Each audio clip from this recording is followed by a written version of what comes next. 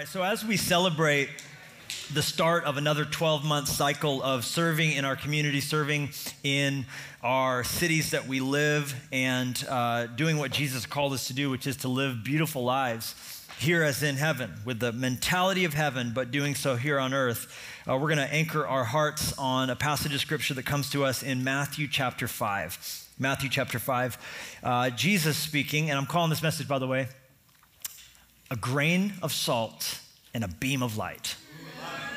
A grain of salt and a beam of light. A grain of salt and a beam of light.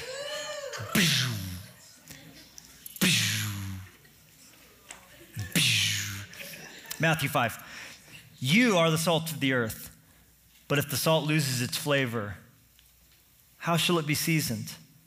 It is then good for nothing, but to be thrown out and trampled underfoot by men.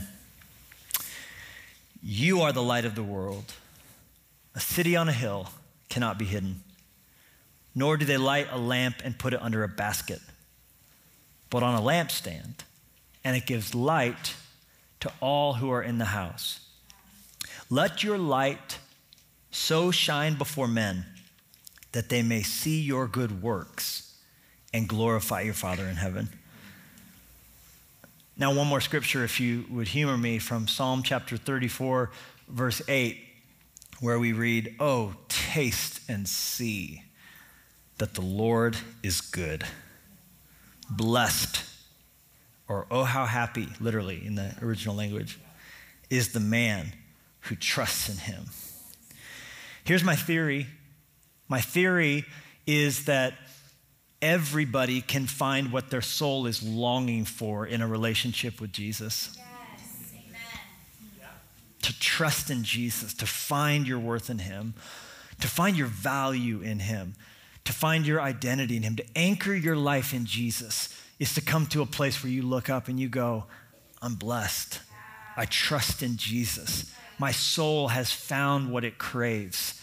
I've tasted and I've seen that the Lord is good. I love that those are used, those are sensual descriptives. You just taste and see. To taste and see, right? Because that's vivid. That's not religion, by the way. You don't walk away from religion and go, I tasted and I saw, right? You're like, I endured and I sat through it. I survived. But when we think about a relationship, that's taste. It's no mistake that the Bible uses this idea of a marriage to help us understand properly how amazing and beautiful God wants our relationship with Jesus to be. Because in your relationship, taste, right?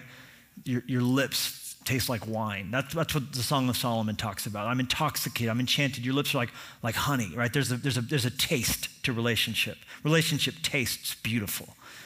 And relationship employs the idea of something your eyes drink in. I know when I've been gone from my family for a while, and I finally see my bride, she's a sight for sore eyes. When I see my babies, when I see my kids, FaceTime's great, I'm thankful for FaceTime. Pictures are great, I'm thankful for pictures. I was preaching in Beverly Hills this week to an event, 2,000 women, believe it or not. Oh yeah. So there was so much estrogen in that room. I don't even know what to do with it, right? And it was me and Lisa Harper, and she's up there preaching, talking about what happens when she jumps on a trampoline, and I'm like, I don't want to know anything about this. I don't want to know anything about this. I don't want to know anything about this. La la la la, you know. And I'm preaching, and my kids were doing something, and the babysitter was sending pictures, and I'm telling you, it's amazing to see a photo, but when I got home, they're a sight for when they run into my arms, when I get to hug them and kiss them and smell their heads, and I drink them. I'll eat you up. I love you so. God wants you to love him like that. God wants you to have a relationship. He wants to eat you up. He loves you so. You're a sight for his sore eyes. Taste and see that the Lord is good. But let me ask you a question. How can the world taste and see if we're not the salt and light? The world, sermon in a sentence, can't taste and see if we're not the salt and light. And to tell us more about this, would you help me welcome your campus pastor to the platform? Yeah. Come on.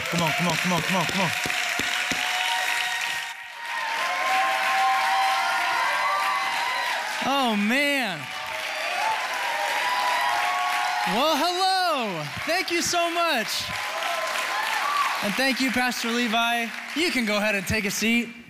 If I haven't had the chance to meet you yet, my name is Chris. I have the joy of being the campus pastor here in Kalispell, and my wife Allie and I absolutely love this house, and it's an honor to share the platform today and share out of this passage in Matthew 5. If you know anything about this, you know this is from Jesus' most famous sermon that he ever preached, the Sermon on the Mount. I've heard it said that this is one of the purest iterations of Christianity of all time. So no big deal. One commentator called it the Manifesto of the King, which is like the most epic phrase ever. But what that means for us is that regardless of your opinion, regardless of your upbringing, regardless of really what you think, if you are a follower of Jesus who spoke these words, these aren't suggestions that we're meant to consider. This is a lifestyle. This is an identity that we're meant to become. We are meant to be the salt of the earth and the light of the world, a grain of salt and a beam of light in this world. So I want to look at these analogies and just kind of explore in our time what this looks like for us as we fight to own this and then see God do work through it. Are you ready to get to work? Yeah. All right, let's do it. The first analogy we see is salt. And that really is a description of the participation we're meant to have. That's the first point, participation. Now, to be clear, we don't really have a choice if we're going to participate. We live here. It's kind of a non-negotiable, but we do get to decide what our participation in this world will look like. And Jesus gives us what that is meant to be in verse 13. He said we're meant to be the salt of the earth. Now, in the times when Jesus said this, salt had three distinct purposes. It was a preservative. Believe it or not, they didn't have refrigerators, so they would put salt on their food to keep it pure and fresh. They used it as an antiseptic. When people would get injured, they would put salt on wounds to be able to catalyze the healing process. And it was also a seasoning, like we still use today, to enhance flavors. And in those same ways, we are meant to be salt in the people's lives around us. We're meant to be preservatives of the Word of God. We're meant to embody what that looks like in this world. Our culture right now is one that is so thirsty for meaning and for purpose, where truth is relative and absolutes, if they exist at all, are seen to be hateful. And we are designed and meant to live in contrast to that as we look like the Word of God. And so what this looks like for us, this means that we have to know the Word of God. We have to be crazy about what God said. We have to tremble before God's Word and know it, because we can't represent a word that we don't know. And we can't represent a character of God that we don't know. We need to know that. And as we do that, that has to transform us so that we can live lives of integrity. This means that when you're at home by yourself, when you're at home with your spouse, when you're at work, when you're in your neighborhood, you are the same person and you are imperfectly striving to glorify God. That is what we're called to do. It's such a heavy task that God has put on us, but it's something that will preserve His truth and His image in this world. And we're also meant to live as a spiritual antiseptic. Now, you and I both know this. We are surrounded constantly by people who are hurting and broken and wounded. Even in this room, there's people who are hurting, and our presence in their lives, our participation in their story should catalyze and bring about the healing that God wants for them. We're also meant to be a seasoning to enhance and flavor up the lives of the people around us. You should bring a spark of life wherever you go. All right, by show of hands, how many of you have ever had a food that was like crazy bland? Not a little bit, like a lot bland. Okay, good, I'm glad you can relate. My wife and I were out to dinner with some friends a while back, and we had like offensively bland food. Like I took a bite and it was like, it's not gross, it's just existing. It's just there. If it was a color, it would have been beige. And in that moment, I realized the value of salt. I doused that thing and it brought out the flavors that were in the dish. And in the same way, you and I need to be people who enhance the lives of others. So my question for you is this. Ask yourself this. What is the aftertaste that you leave behind? When you leave a group of people, are they thankful you were there? Are they more optimistic? Are they more hopeful?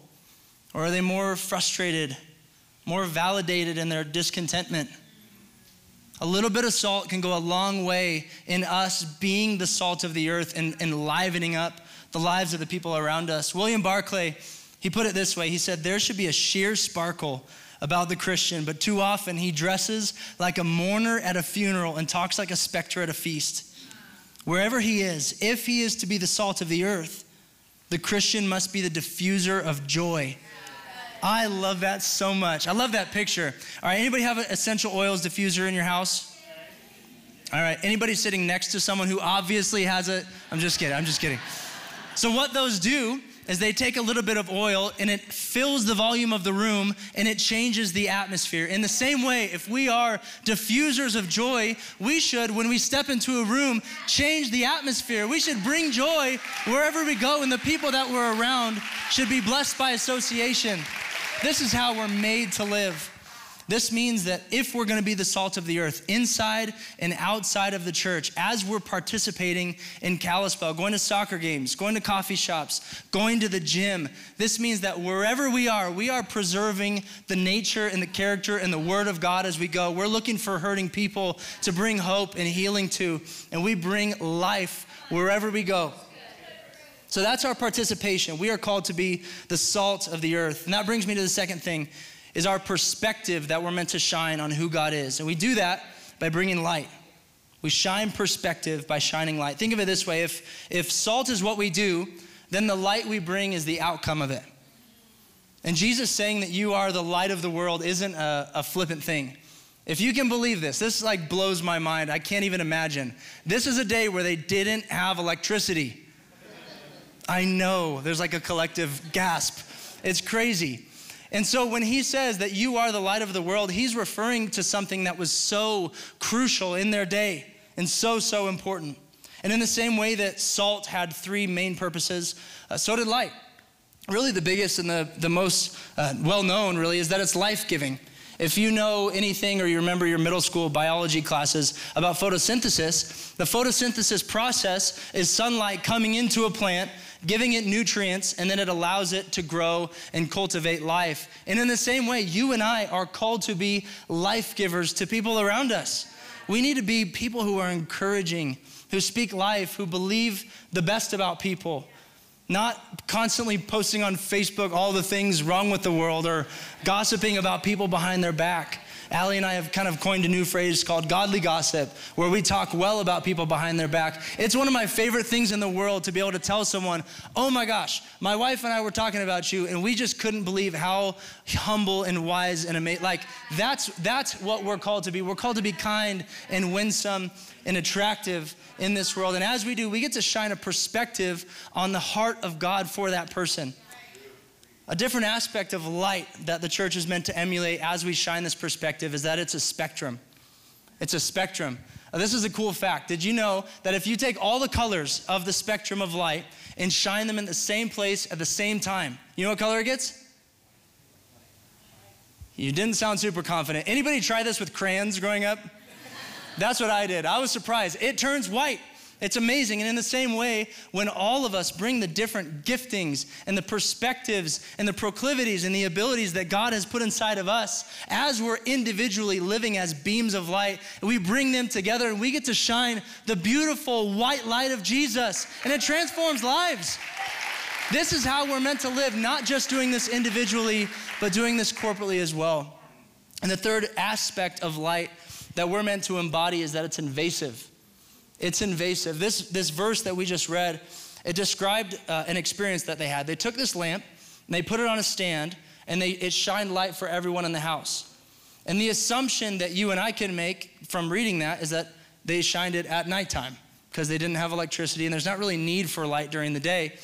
And I think that's important for us to note because it's in the dark, low moments of life that you and I are meant to shine the brightest. Not when things are going well, but when things fall to the ground, when you see hurting people, when you see grieving people, hopeless people, that's when the light that's within us should shine a perspective on God the brightest. This means that when people are hurting, we are the first to show up with a meal and tell them that we love them, that God loves them, and that He sees them.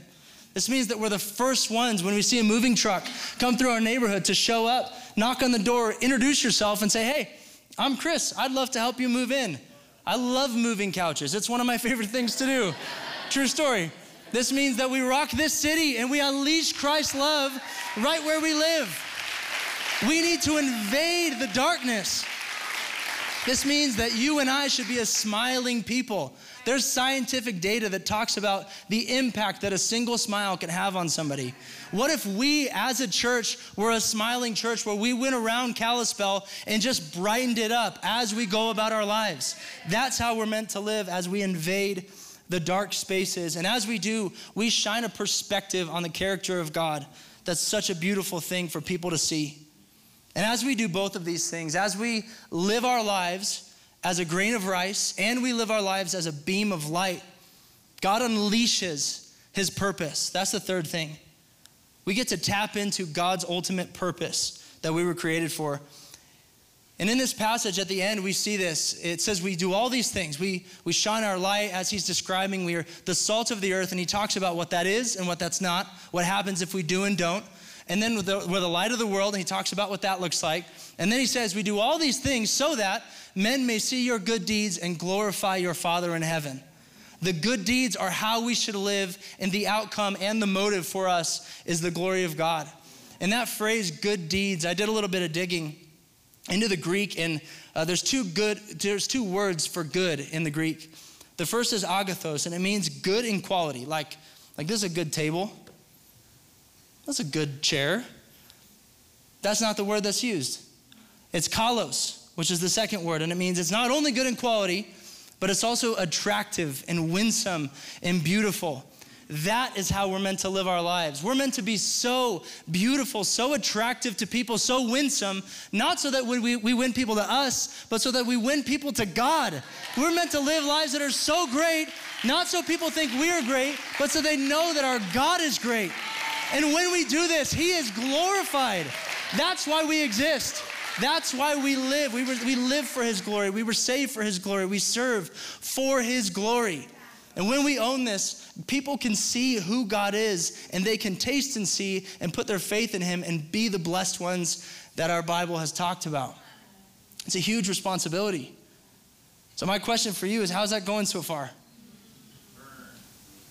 It's hard. Consider this.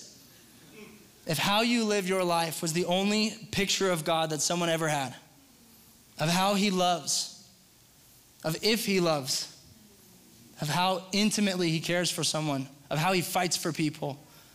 If somebody watched your life and gathered conclusions about the God that you serve, would they worship him? Would they be able to see your good deeds and then glorify your Father in heaven, or would they walk in the opposite direction? Brennan Manning famously put it this way. He said, the greatest single cause of atheism in the world today is Christians who acknowledge Jesus with their lips and then walk out the door and deny him by their lifestyle. That is what an unbelieving world simply finds unbelievable. People see too many Christians not being salt and not being light. They see too many Christians either participating in the wrong way, in a way that doesn't honor God, or they see them representing a heart that doesn't actually belong to God, but they ascribe it to him because of people who claim to be followers of Jesus. Let that never be said of us. I pray, my prayer for our church is that we would be a people who own this heavy responsibility of glorifying God as we live lives of salt and light, as we honor him. Isaiah 58 talks about both what it looks like and the outcome as we live this out. I want to speak this over us. Isaiah said, if you pour yourself out for the hungry, fresh life, if you pour yourself out for the hungry, and satisfy the desire of the afflicted, then shall your light rise in the darkness, and your gloom be as the noonday. And the Lord will guide you continually and satisfy your desire in scorched places and make your bones strong. You shall be like a watered garden, like a spring of water, and whose waters do not fail. Your ancient ruins shall be rebuilt. You shall raise up the foundations of many generations. You shall be called the repairer of the breach, the restorer of streets to dwell in. Fresh life, let this be us. Let us own this responsibility. Let us rise into the calling that God has given us as a church, as believers, as followers of him, and watch as his glory transforms this valley and beyond. Amen? Amen. Back to you, Pastor. Come on. Hey, let's honor these men of God who have done such a great job this weekend. Honestly, we love these campus pastors, these men and their wives who lead out across the church. Jenny and I are so grateful to collaborate with them. We have a great team, never better than right now. We've spent a lot of time with them this year, and just really love what God is doing. And it's just incredible to get to see the talent and spirit of all these leaders in this house. Amen? So we want that participation, we want that perspective, and we want that purpose to tap into that, because the world can't taste and see if we are not salt and light. And that's why to Jesus' followers, he goes, don't be a light hidden under a bucket. That's ridiculous. You're meant to be a city on a hill. The brightness of light and how far that can shine. You think about during World War II, when there was the blackout period, something like 8 months in England where there were just bombing runs after bombing runs from the Germans. And so everyone did what they needed to do. They shut the curtains, they shut the lights out, because they realized that a single candle can shine for miles. There's power in light. Your light is meant to shine. Your salt is meant to get out. Now you think about how cool it is when we read a passage like this and we discover the origin of some of those phrases that you hear, because you might hear language from the Bible in society. Someone might go, how's that dude? That dude? Oh, that guy's legit. For real? Yeah, salt of the earth. Why do we say that? It's because of Jesus. You're supposed to be the salt of the earth. The reason we use that phrase is because Jesus said that's what his followers are meant to look like. So the great compliment we would give to someone is actually what Jesus said his people should be like. It is an honor to be trusted with the name of Jesus. Have you ever seen someone at a restaurant spill the salt? You ever seen that happen? What do? If they're a real weirdo, they'll crawl under the table and come out the other side. Have you ever seen someone that hardcore? That's actually a thing. They'll actually crawl under the table. But most people will just grab a little bit of it, and what do? You want to know why? Judas Iscariot supposedly spilled the salt at the Last Supper. And in Leonardo da Vinci's famous painting of the Last Supper, if you look closely, there is a spilled salt container on the table. And it was Leonardo da Vinci's way of saying that Judas was saying to Jesus, no, I won't do what you called me to do. I'm not going to be the salt like you've called me to be. And his turning over of the salt on his way out to betray him was his way of saying, I'm not going to take the Great Commission. I'm not going to follow you. I'm doing my own thing. It's real possible to not follow Jesus' command to be the salt. But I think that Leonardo kind of had it wrong. I think the way to disregard Jesus' orders isn't to spill the salt, it's to keep the salt in the container. There's this big trend these days, it's popping up all over the country, and it's people who lie in salt tanks and just float around. Just, you want to go float in the salt tank? And I'm like, no. I actually really don't want to do that. I think that's actually all too often a perfect picture of the church. We've got this precious gospel message and we're just rolling around in it. We're just floating around our little church. Isn't it so great to be saved? Yeah, let's have another potluck. Pass the KFC, brother, right? While the world's out there going to hell, we're just up in here drinking our own bathwater. I'm telling you something, the way to honor Jesus is to get the salt out of the tank. The way to honor Jesus is to get the salt out into the world. The way to honor God is to get the salt where it's meant to go. Y'all, that's how we can be worth our salt. Do you know that in the Roman Empire, salt was a part of the compensation package for a soldier? In fact, they were given a salarium every time they were paid. Every time your employer gives you your salary, that's our version of salarium, which translated directly just means salt money. So if someone wasn't worth their salt, it means they didn't pull freight in the army. We all need to be doing our part to get the salt out of the tank, or we're not worth our salt. Come on, he gave us his love. We've tasted and seen. We've been set free. We have his spirit. He's given us his name. Let's get that salt out of the tank. Let's love, let's serve, let's continue to give. It's good for the world. It's also good for us. They say an act of kindness done for someone else releases the exact same things into your bloodstream that antidepressants do. So it will make us feel better to live a life of service and generosity. You walk away, like you might be tired. You might be a little bit behind when you go back to bed. I'm telling you, so you're gonna feel better. You've done something for someone else.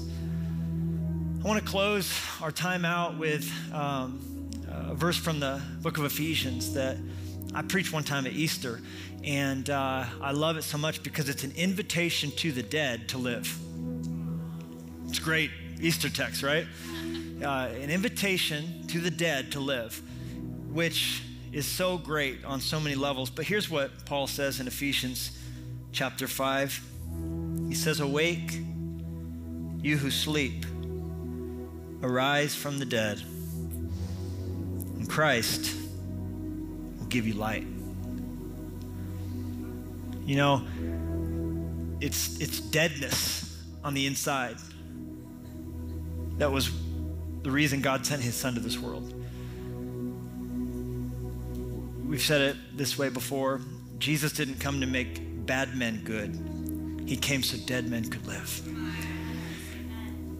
And when they come to life, when you come to life, when I come to life in Christ, we taste and we see that he is good. It's I was dead and I'm now alive. I was looking for value. Now I found it. I was thirsty, but now I've found what I was aching for all along. And I taste and I see that you are good. And the way God gets us there is he puts people in our lives who are that salt and who are that light so that we can come to life, which he equates with seeing the light. Awake from your deadness and Christ will give you light. Coming to know Jesus, where you once thought this, but now you see him as lovely, you see him as worthy. It's seeing the light. Seeing the light. I see what I didn't see before. I saw the light. That's salvation. We, listen to me, are out there in the world to be the salt so the world can see the light. There's one last way that salt shows up in our day, and it's in little tubes like this. It's actually ammonia, but we call it smelling salt. When a football player gets knocked down, when a wrestler just doesn't have any more, power lifter, oh God, oh, never done that before.